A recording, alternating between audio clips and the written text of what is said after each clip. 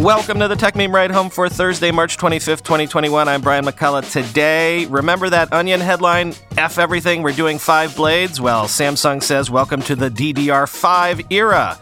There's more tech testimony on Capitol Hill today. That Arizona bill that would have regulated the App Store mysteriously disappears. Deliveroo is facing a full-on revolt. And my wife covers the Chrissy Teigen Twitter news. Here's what you missed today in the world of tech. The standard was settled on years ago, and some smaller manufacturers have released early products here and there, but everyone was waiting for this to make it official. Samsung has announced 512 gigabyte DDR5 memory chips, still in the verification stage, that deliver over twice the performance of DDR4 at up to 7,200 Mbps for advanced workloads. We are now officially in the DDR5 era, quoting Hot Hardware.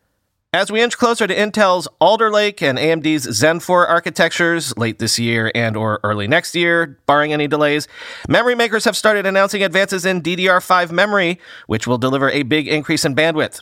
We've even seen some DDR5 module launches. Samsung, however, has managed to separate itself from the pack on announcing what it says is the industry's first 512 gigabyte memory module based on High-K Metal Gate, or HKMG process technology.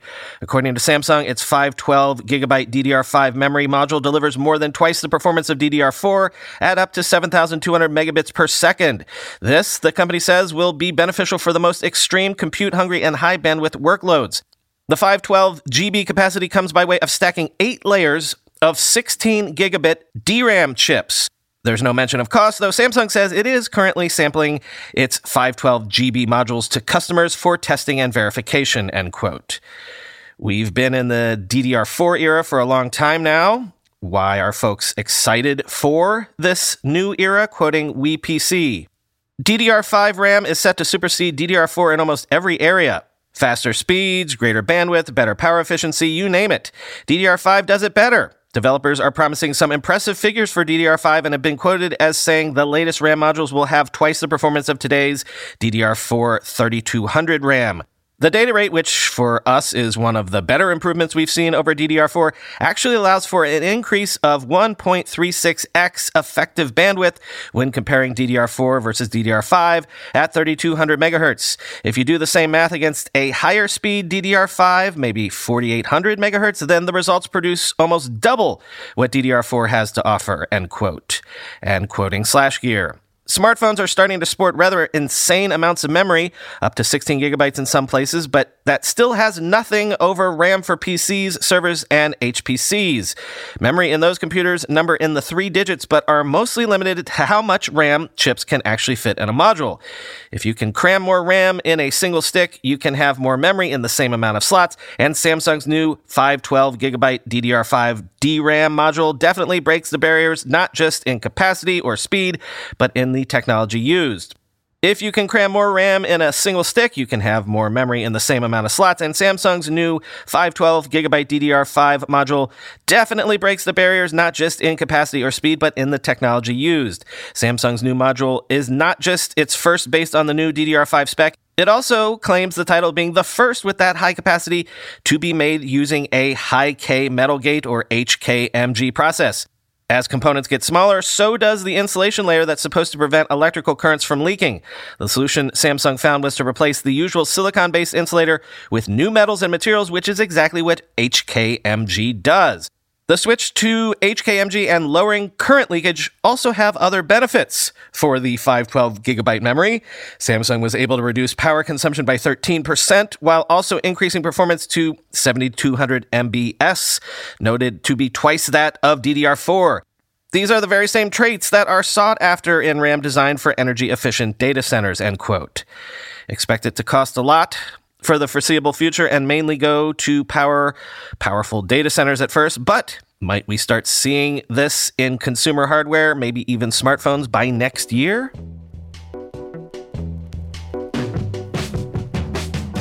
There is a big tech hearing today in the U.S. House of Representatives, and all of our friends will be there. Zuck, Sundar, Jack. Well, they'll be there virtually at least. It's going to be focusing on social media and misinformation, so expect a lot of talk of Section 230. I've learned that I can't really cover these congressional hearings same day because they tend to go on forever, so it's best to wait for commentary to bubble up later tonight, I guess. But ahead of the House hearing today, Mark Zuckerberg again called for Section 230 reforms in a way that was very, very specific. Quoting Axios, in written testimony ahead of the House hearing Thursday, Zuckerberg suggested making Section 230 protections for certain types of unlawful content conditional on platforms' ability to meet best practices to fight the spread of the content. Quote, platforms should not be held liable if a particular piece of content evades its detection. That would be impractical for platforms with billions of posts per day, but they should be required to have adequate systems in place to address unlawful content, end quote. The detection system would be proportionate to platform size, with practices defined by a third party, end quote. In other words, as long as you at least try, as long as you have some sort of detection system in place, you get to keep your liability shield. You only get sued under this proposal if you do nothing at all. But I said that this was a very specific olive branch on Zuckerberg's part because, well, what have we said before about regulation often being bent to shore up the power of the incumbents? The analogy of pulling the drawbridge up after you've crossed it. Quoting Thomas Bechdel on Twitter, quote, existing platforms will be the only companies who could even do this. If this became law, nobody would ever be able to start anything new that could compete with Facebook, end quote.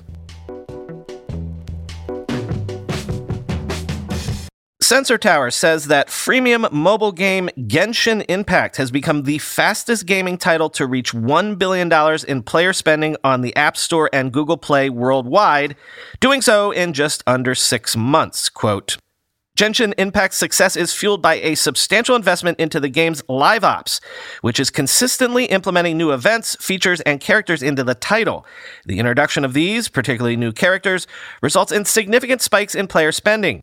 Hu Tao's introduction saw revenue rise to close to $13 million in a single day on March 2nd, while Zhao's appearance saw player spending hit more than $15 million on February 3rd. For comparison, Genshin Impact has generated $5.8 million a day on average since launch. China ranks as the number one market for spending in the mobile version of Genshin Impact, generating $302 million to date, or 29.5% of global player spending via iOS alone. Sensor Tower does not track third-party Android store spending. Japan ranks number 2, accumulating $278.3 million, or 27.2%, while the United States ranks number 3 for revenue, picking up approximately $189 million, or 18.5% of the total. The App Store accounts for the lion's share of global player spending, accumulating $615 million, or 60% of total revenue. Google Play, meanwhile, accounts for $409.4 million, or 40% of player spending. Outside of China, however, Google Play makes up the majority of revenue with 56.7% of player spending, while the App Store accounts for $313 million, or 43.3%, end quote.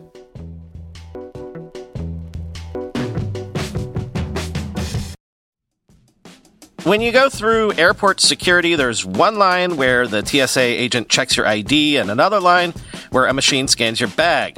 The same thing happens in enterprise security, but instead of passengers and luggage, it's end users and their devices. These days, most companies are pretty good at the first part of the equation where they check user identity, but user devices can roll right through authentication without getting inspected at all. In fact, 47% of companies allow unmanaged, untrusted devices to access their data. That means an employee can log in from a laptop that has its firewall turned off and hasn't been updated in 6 months, or worse, that laptop might belong to a bad actor using employee credentials. Kolide finally solves the device trust problem. Kolide ensures that no device can log into your Okta-protected apps unless it passes your security checks. Plus, you can use Kolide on devices without MDM, like your Linux fleet, contractor devices, and every BYOD phone and laptop in your company. Visit kolide.com/ride to watch a demo and see how it all works. That's KOLIDE.com/ride, kolide.com/ride. With everybody fighting for attention, how can your business stand out and connect with customers? Easy. Get Constant Contact. Constant Contact's award-winning marketing platform has helped millions of small businesses stand out, stay top of mind, and see big results fast. Constant Contact makes it easy to promote your business with powerful tools like email and SMS marketing, social media posting, and even events management. With Constant Contact, you'll reach new audiences, grow your customer list, and communicate more effectively to sell more, raise more, and fast-track growth. Don't know much about marketing? No sweat. Constant Contact's writing assistance tools and automation features help you say the right thing at the right time, every time. Plus, you can send with confidence knowing your emails are actually reaching your customers thanks to Constant Contact's best-in-class 97% deliverability rate. I use this, and you should too. Tackle any challenge with Constant Contact's expert live customer support. Plus, everything's backed by their 30-day money-back guarantee, so get going and start growing your business today with a free trial at ConstantContact.com. Just go to ConstantContact.com right now. Constant Contact, helping the small stand tall. ConstantContact.com. The Arizona bill that would have regulated the Apple and Google app stores has just disappeared. Funny that, right? Quoting The Verge. The Arizona State Senate was scheduled to vote on an unprecedented and controversial bill Wednesday that would have imposed far-reaching changes on how Apple and Google operate their respective mobile app stores, specifically by allowing alternative in-app payment systems. But the vote never happened, having been passed over on the schedule without explanation. The Verge watched every other bill on the schedule be debated and voted on over the Senate's live stream, but Arizona HB 2005, listed first on the agenda, never came up. One notable Apple critic is now accusing the iPhone maker of stepping in to stop the vote, saying the company hired a former chief of staff to Arizona Governor Doug Ducey to broker a deal that prevented the bill from being heard in the Senate and ultimately voted on. This is after the legislation in amendment to the existing HB 2005 law passed the Arizona House of Representatives earlier this month in a landmark 31-29 vote. Quote, "The big show turned out to be a no-show. The bill was killed in mid-air while on the agenda with a backroom deal. Apple has hired the governor's former chief of staff, and word is that he brokered a deal to prevent this from even being heard," said Basecamp co-founder David Heinemeier Hansson, a fierce Apple critic who submitted testimony in support of HB 2005 on Twitter this afternoon. Apple declined to comment, end quote. As Dieter Bohn joked on Twitter, "Pretty weird that this bill ghosted. Then again, an App Store bill getting mysteriously rejected without sufficient explanation is fitting," end quote.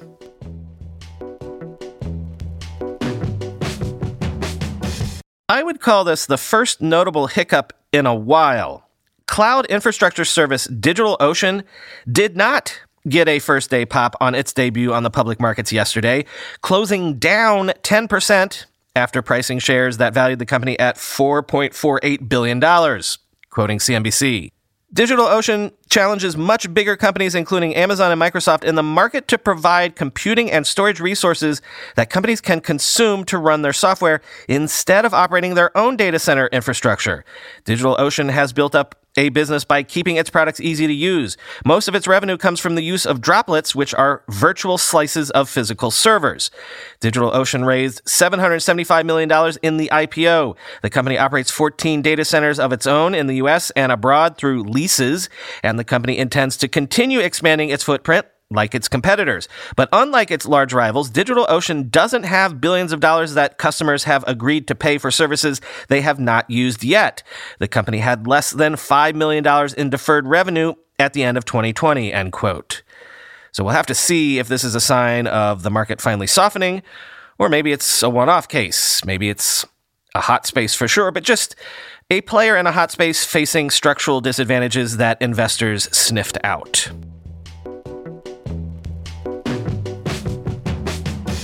UK delivery giant Deliveroo is looking to do an IPO itself in London next week, but there seem to be some hiccups. Deliveroo is apparently facing a full-on revolt from both investors and its riders, concerned about the way that Deliveroo treats the latter.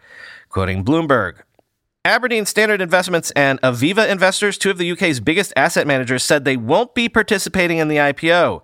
The investors, which manage about £830 billion or $1.1 trillion combined, said they're concerned that the company's treatment of its riders doesn't align with socially responsible investing practices. We're looking to invest in businesses that aren't just profitable, but are sustainable, Aberdeen's head of UK equities, Andrew Milligan, said. Employee rights and engagement are an important part of that, end quote. Some riders agree, with hundreds of couriers expected to refuse to make deliveries when the startup begins trading next week. The Independent Workers Union of Great Britain is protesting pay and conditions at Deliveroo. President Alex Marshall said by phone, quote, "They stand to make billions while the workers have seen pay and conditions get worse," Marshall said. Demands for more benefits and protections for gig workers are gaining traction after a year in which shops and restaurants around the world were shut and the people who deliver food and packages proved vital. Deliveroo has listed this as a key risk to its business ahead of its as much as £1.77 billion IPO, set to be the UK's biggest in 6 months when it starts trading in London on March 31st. A Deliveroo spokesperson said that there has been, quote, "strong investor interest in our planned IPO, and we are already backed by some of the most respected global tech investors," end quote. The company called the IWGB a, quote, "fringe organization that doesn't represent its 50,000 UK riders." Still, Deliveroo said in its prospectus that, quote, "our business would be adversely affected if our rider model or approach to rider status and our operating practices were successfully challenged, or if changes in law require us to reclassify our riders as employees," end quote. The company set aside £112 million to cover potential legal costs. Labor groups have already racked up a big win this year. Uber, which runs the competing Uber Eats service, said it will reclassify its 70,000 UK drivers as workers, entitling them to the minimum wage and vacation pay after losing a landmark ruling in the country's Supreme Court last month, end quote.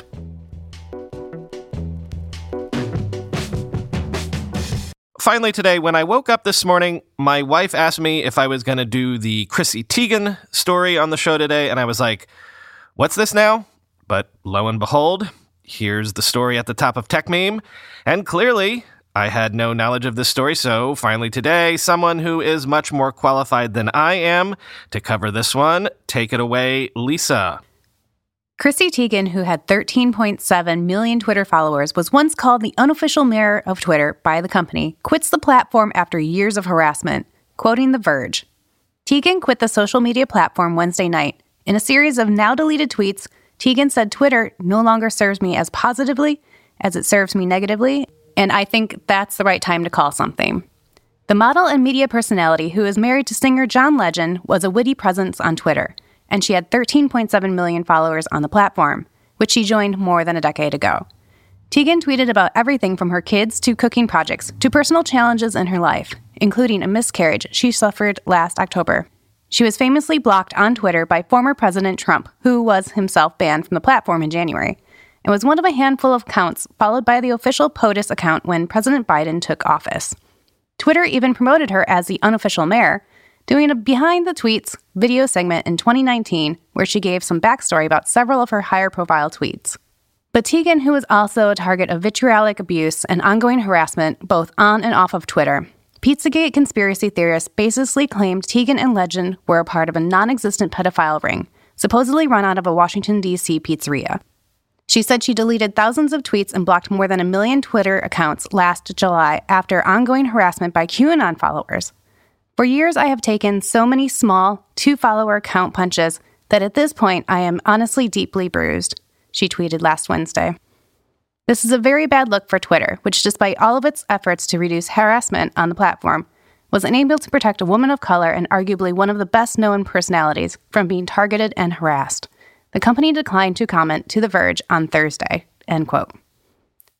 As Kurt Wagner noted on Twitter, Chrissy Teigen quitting Twitter is a really, really bad reflection on the company's ability to fight abuse. She wasn't just some famous person. She was a power user. She was a fan favorite internally. She spoke at Twitter's company-wide retreat in early 2020. This one will sting, end quote. Chrissy didn't deserve this. We love you, Chrissy.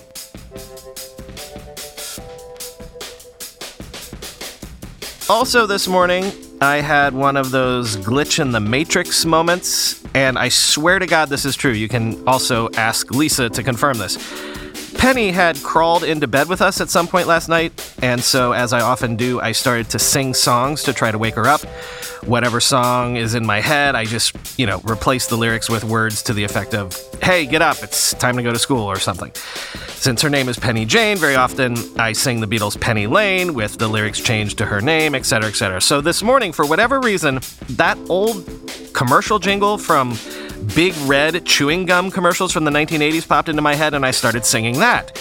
It really is just the quintessential 80s jingle. The tune is just completely 80s. But then, after that, as I was getting dressed, I popped on my first podcast of the day. It's Thursday today, so it's Freedom Day for me. And right at the beginning of today's episode, Paul and Lauren and Scott, for whatever reason, started singing old TV commercial jingles, and sure enough, they started singing the Big Red jingle.